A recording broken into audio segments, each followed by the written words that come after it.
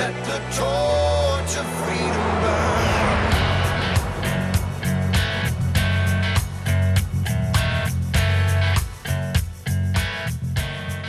Welcome to the intersection of faith and the culture. It's Wall Builders Live. We're taking on the hot topics of the day from a biblical, historical, and constitutional perspective.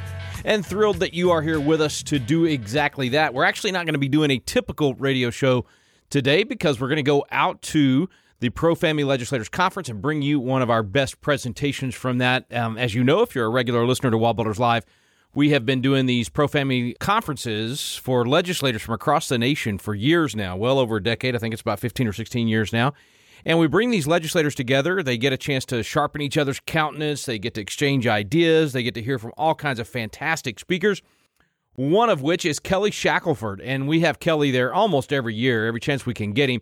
First Liberty, of course, on the front lines of the legal battles for our religious liberty and so many other issues. We really appreciate Kelly and the whole team over at First Liberty. Anyway, he came and shared with the legislators, talked about a lot of the religious liberty cases, whether it's Coach Kennedy or Sweet Cakes or Awaken Church. I mean, all the different ones that they are dealing with and winning. I'm telling you, these guys are phenomenal. They do a fantastic job.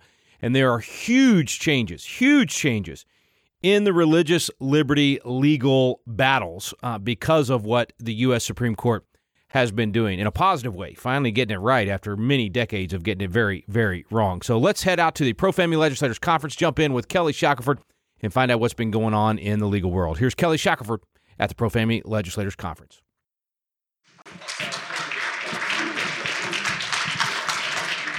All right. Hey, just like Jacob, I was in Israel, only mine was, I think I left at 2:30 a.m. from the hotel. 27 hours later, at 10 o'clock last night, I got in, so my voice is not full capacity, but I think it'll work. What I want to tell you is something that you may not have heard, but is probably the most undertold story in the country right now. And really, especially for believers, God is doing something very dramatic right now in our country when it comes to religious freedom. And I'm going to go through and kind of lay this out for you. And it's going to create tremendous opportunities for you to have impact. So just realize that. But I just wanted to start. I mean, look, it doesn't take a lot of convincing. We just had 2 wins at the Supreme Court within 6 days of each other on religious freedom. I mean, this is not stuff that happens. This is really a move of God. But I want to go back to the basics because not everybody in here knows what we do at First Liberty. First Liberty is the largest legal group in the country that all we do is religious freedom. So let's say you're a first grader and your name is Raymond Raines and you live outside of St. Louis and you're caught praying over your meal and you're lifted out of your seat and taken to the principal's office and told, don't ever pray again at school. And you're a poor family, what do? I mean, you can't exactly go out and hire a legal team of the best lawyers in the country. So we bring in the best litigators in the country. They all donate their time so that when we win the case, which we did win the case, we don't just win for this family, but we set a precedent that protects all of our kids and our grandkids. And that's why we do what we do. And one of the other things I always like to do when I start talking about this is kind of the basics is why should you care about religious freedom? Like, should you care if you're not a religious person? Answer is yes. I mean, our founders said this is our first freedom because they understood if you lose this freedom, you'll lose all your freedoms. And so we have people that send, checks to us every month who aren't people of faith at all. They just come from Romania, Czechoslovakia, you name it. I talk to these people all the time, and they said, I saw it happen. They took down their religious symbols. And, 2 months later, we all lost our political freedoms. And what I found is that people of faith don't really get this either. They think, yes, I want religious freedom because I want the ability for me to live out my faith. That is such a small view of what this really is. Look at any country where totalitarianism, Marxism comes in, communism. What's the first thing that happens? They have to take out the church. They have to control the church. In the USSR, they just murder the priest. But you can look at every country, you'll see the same thing. Why? Well, they can't have a competing authority there. And so the best way I can describe why this is our first freedom, is the one thing that a totalitarian regime will never allow are citizens who hold an allegiance to one higher than the government. So whenever you see that type of totalitarianism come in, the first flashpoint will always be religious freedom. And if you lose there, you'll lose everything. And so it doesn't take a whole lot to tell you about that. What happened in COVID, right? I mean, what happened when you gave mayors, county commissioners, governors power they never had? What was the issue? What was the constitutional issue? It was that the liquor stores was open, the gambling parlor was open, Home Depot was open, Walmart's open. But the one place that was really dangerous is an hour on Sunday at your church. This is just complete nonsense, right? But it's interesting how the flashpoint was that. So this being so important to really all of our freedoms, how are we doing? Well, I probably don't have to convince you. We're in a war right now over our religious freedoms. 2 years ago, we had 331 cases. Last year, we had 898. Okay? It's proliferating. And so, again, take those COVID cases. We won every case we had in COVID. But look, there was no case law, there was no history, there was nothing on, do you have First Amendment rights during an emergency like this COVID thing? And we knew how difficult this was going to be. That you go into court, there's no precedent, and you got a federal judge. On one side, you got a governor saying, hey, I'm just trying to save, 20 million people's lives. And on the other side, you got a pastor who wants to be open for an hour on Sunday. That's a tough sell. And so we prayed a lot and really probably had about 700 or 800 requests to file suits. And then all of a sudden, a little over 2 years ago, we got a call from Louisville. This was a church called On Fire Christian Church. They decided they wanted to have Easter, and they wanted to be together, but they wanted to be safe. So they came up with the idea of driving in their cars to the church parking lot. The minister would speak over a radio frequency. They could all listen. And I'm no CDC expert, but of course, I don't think the CDC is much of an expert these days either. But I'm pretty sure you don't pass the coronavirus from one automobile to another. And yet, they were told they would be criminally prosecuted if they drove their cars into the church parking lot. And we said, okay, this is China. This is the case, right? And so we filed a lawsuit. And if you remember, the images we were seeing at this time was the guy coming off the beach with his surfboard all by himself being arrested. The dad throwing a baseball with his son being handcuffed. Why? Because he was in a park outside where everything is dispersed. I mean, this is the biggest nonsense we've ever seen in our life, right? And everybody was wondering, has the Constitution been suspended? And this was the first test case in the history of the country. And we got a judge who we filed on Good Friday for an emergency injunction. And Judge Justin Walker, federal judge, issued a really strong ruling. And I suggest go read it sometime. It's called On Fire Christian Church, where he starts out saying, this is like some dystopian novel. We're criminalizing an Easter celebration, in an American city.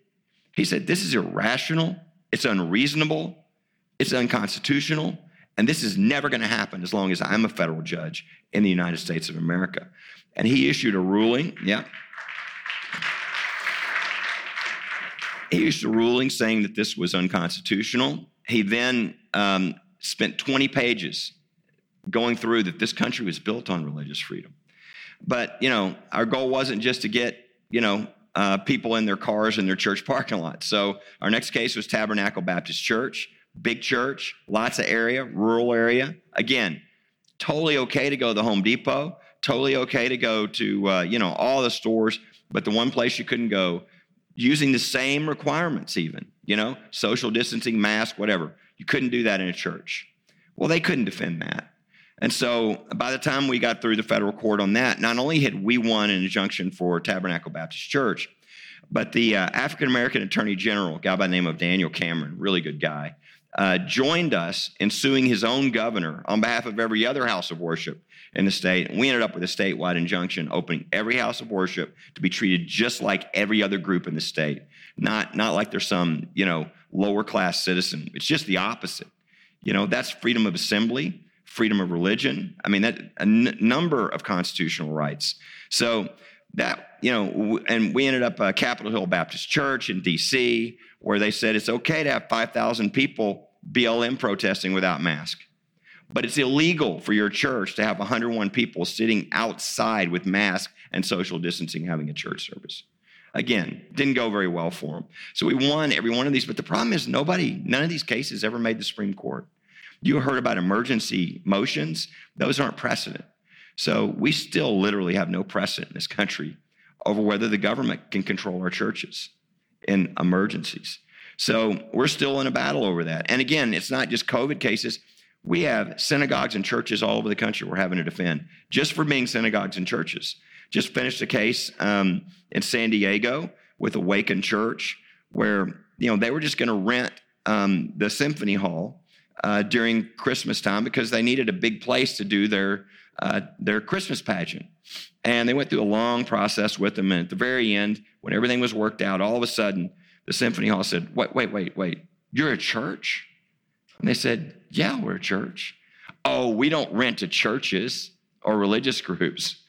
So I appreciate Awaken Church. They're fairly bold. So they called us and said, this doesn't seem right. He said, no, it's not right. And so we, sent them a letter and said, we told the church they violated federal law, they violated state law, even California law. Okay, you can't do that. And so we sent them a letter and said, hey, you can either follow the law voluntarily or we can have a federal judge help you with that process. Well, they decided they wanted to follow it voluntarily. So Awaken Church in a couple of weeks is about to have their Christmas pageant for a week at the Symphony Hall. But these are not things we used to have to fight for, right? Chabad on the beaches. We have synagogue cases all over the country where they just want to be synagogues. This is a case outside of New York in Atlantic City where what they did is there was a facility open for sale, up for sale for 2.5 years. Nobody wanted it until the Jewish group bought it. And then as soon as they bought it, the city said, oh, we now want it. We're going to take eminent domain. We're going to take it from you. And you're like, well, what emergency would you be taking away a synagogue from somebody?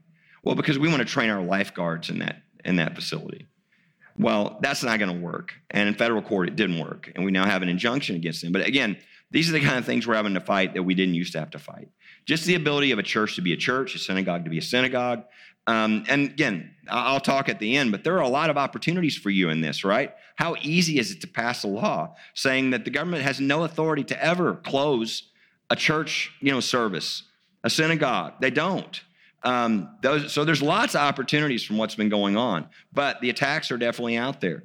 It's in the schools, right? I mean, again, I could tell you endless cases in the school. We just finished one with a young lady by the name of Inara. She, as you know, during COVID, there's lots of laws on protecting people's religious freedom, and they wanted her to take the COVID shot, and she said, I have religious objections. She knew her rights under the law. She went through the process, and they granted her an exemption. So she thought about it, and she thought, I bet there's a lot of other people at my college that probably don't know this, that have religious beliefs that are problematic. So she posted it on her social media. So what did the school do? The school kicked her out of the dorm for posting the law on her social media and then put a letter in her file to make it to where she couldn't get a job when she got out. So now, by the way, that's over now as of a couple of weeks ago. After our lawsuit, they've decided that they wanted to change their mind on all those kinds of things. But again, I mean, the kind of things that young people are going, we just got a new case, you won't have heard about it yet because it's not public, where all the kids were doing face paint. But one kid put a cross, they forced him to take the cross off his face. Okay? These are the kind of things going to kids that are in the school that are just outrageous. And of course they say, well, just go to religious schools. Don't mess up our public schools with all this religious stuff. Yeah, like they'll leave you alone there, right? All right, folks, hang on for just a moment. We're going to take a quick break. We'll be right back. You're listening to Wall Builders.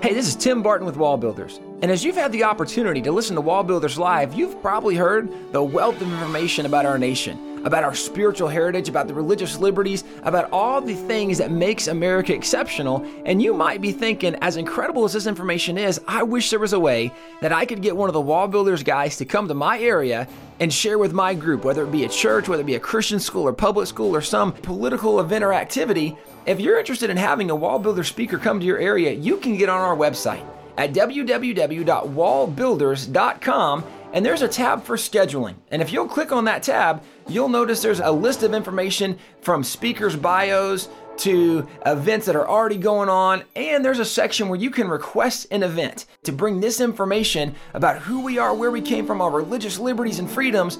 Go to the Wall Builders website and bring a speaker to your area.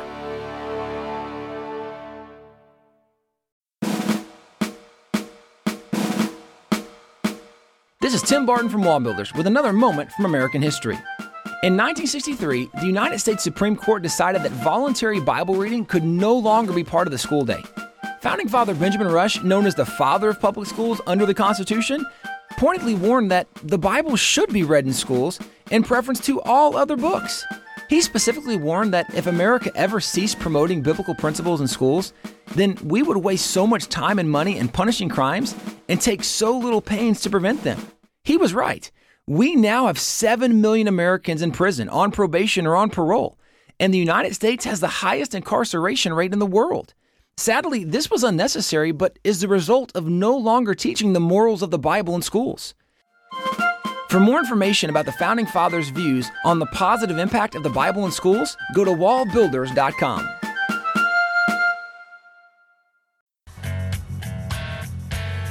Welcome back to Wall Builders. We're going to jump right back into Kelly Shackelford's presentation over at the Pro-Family Legislators Conference. Here's Kelly. So we have the Cambridge Christian case. This is a Christian school. That's actually the state championship in Florida football. 2 Christian schools in the state championship. But the Florida High School Athletic Association refused to allow them to have a prayer before their football game. Well, why?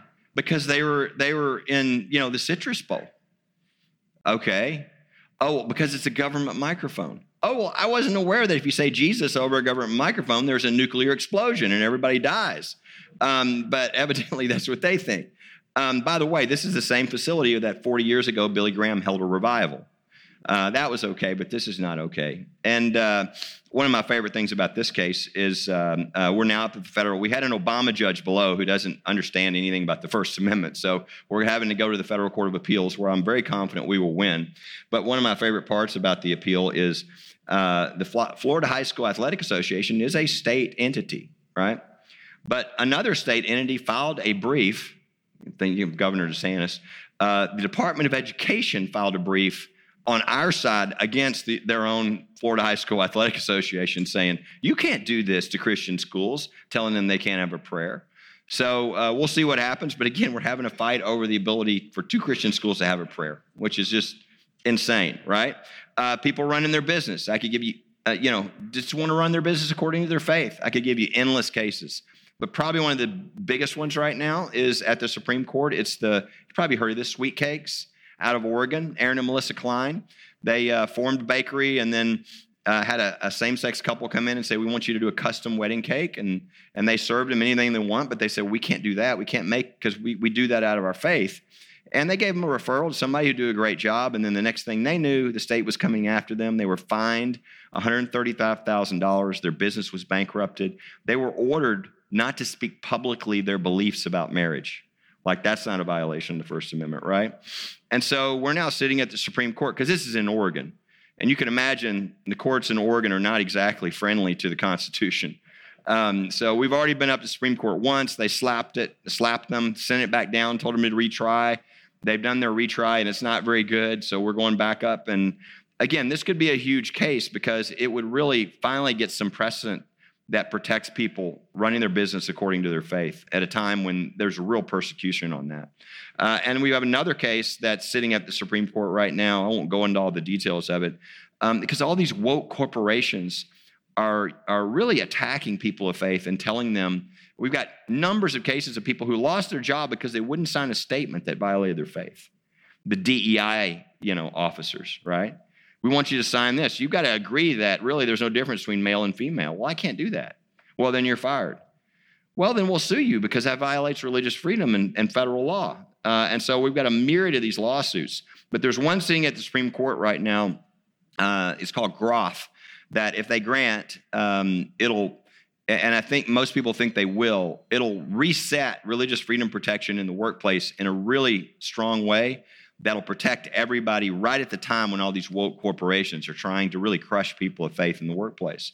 So it's there. It's in the military, right? I could give you endless cases in the military. But probably the most well-known is our Navy SEALs case. And this is 35 Navy SEALs who 350 years of combat service, many of them suffering PTSD, other things. And, you know, during the COVID requirements, these are all 35 individuals with different faith backgrounds that each had objections to taking the vaccine. And the way the federal law works, it's real clear. They can ask for religious accommodation.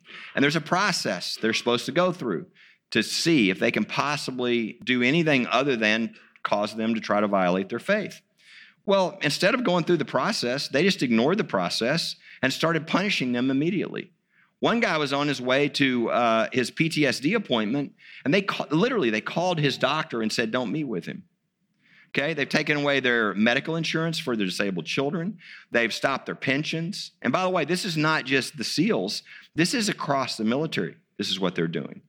I mean, if they get their way, they will remove 50,000 military families at a time when we can't recruit people to join. This is partly the reason why.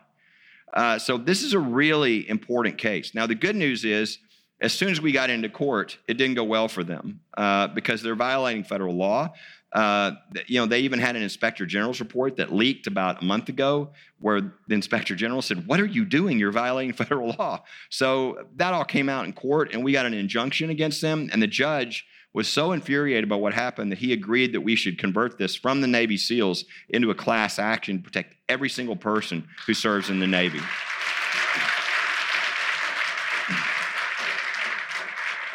But this is a really important, I mean, General Boykin, who I think a lot of you know, was with me not too long ago, and he looked at me and he said, this case could save our military. He said, you know, these people going in the military are third, fourth, fifth, sixth generation. And you know what they're telling their kids right now? Don't go. I can't tell you what they're going to try to force you to do. He said, you got to win this case. So this is one to really be watching and a really important case.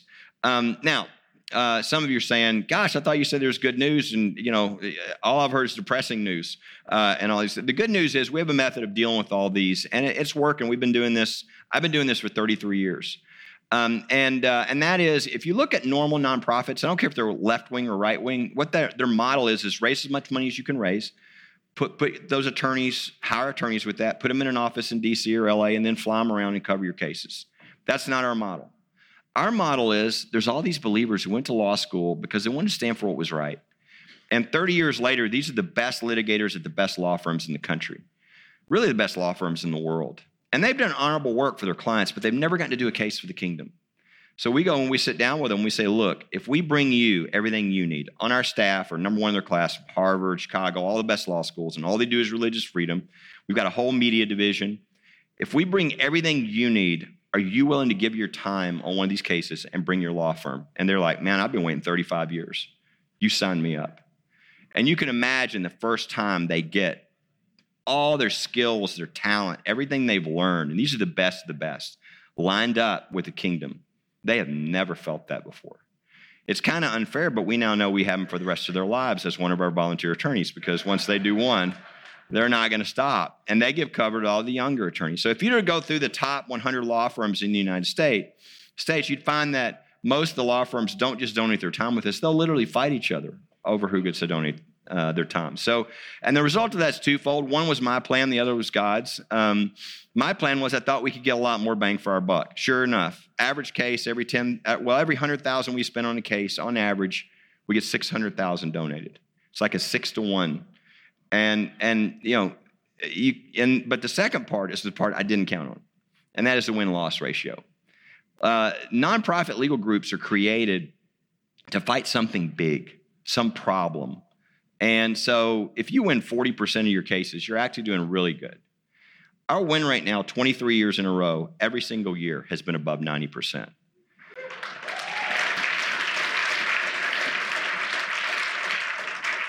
And this is God's favor, but it's his method. This is the body of Christ, right? I mean, these attorneys are blessed. They finally get to use their talents. These clients get people they could never afford. Every one of our cases, dream teams of people that nobody would pay all these people on one case. And the result is a precedent that protects everybody in the body. So it really is a beautiful way to watch the body of Christ at work. But we can put the most powerful teams in the country together in any place in this country within 30 minutes. And it's because we have the biggest law firm, and it's called the body of Christ. So normally I would say to you, okay, that's it. Lots more cases, lots more attacks, but we're winning. But then something started to happen about 5 years ago. And I started to say as I was speaking, I really feel like God is doing something and we might be able to change the future of the country. And about 2 years ago, I stopped saying that because I started saying we are changing the future of the country. And really it started with the judges. When Trump was in office, obviously that was a focus. We felt the Lord really pushing on us to create the best vetting division in the country. And so we went out and raised millions of dollars and put a vetting. We figured it was already being done, but we wanted to make sure it was done really, really well. And what we found out was it really wasn't being done. People were picking friends and all this. And so we were like, I don't care if it's your mother. We don't trust your mother. Show me evidence, okay? And so the old good old boy thing needs to stop. And we stopped it. We had to actually oppose a couple of Trump's judges, and we stopped them. But the result of the great job that was done by that administration is we have 234 people in those seats that are way beyond anything. These are totally different than anything we've ever done. I mean, highest credentials, youngest, okay, most committed to originalism and the Constitution. We have never done anything like what we did with those judges. And I could give you examples of person after person after person. I'll just give you one real quick. A guy, from this area. He finished top of his class from law school at University of Texas. Finished that, went to work at Baker Botts, one of the bigger law firms in the country. After 7 years, decided he wanted to go, do something different. So he wanted to go put away, terrorists. So he goes to work for the federal prosecutor and putting away terrorists. Wins an award, national award, for putting away terrorists. And until Eric Holder came in as the new attorney general, pulled him off of that and said, hey, I want you to work on social justice issues. Well, he left. He's like, that's not why I went. So where did he go? He came to work for us. And as one of our younger attorneys, at age 38, he was tapped to be a federal judge for the rest of his life. Okay, this is a guy that's brilliant, that would rather die than ever turn from the Constitution. And when my grandkids' kids come into court, he's going to be their judge. All right, folks, we're out of time for today. We're going to have to cut it short and then pick up where we left off. So we'll jump right back in with Kelly tomorrow and get the conclusion of his presentation. Thanks so much for listening to Wallbuilder. We stand undivided.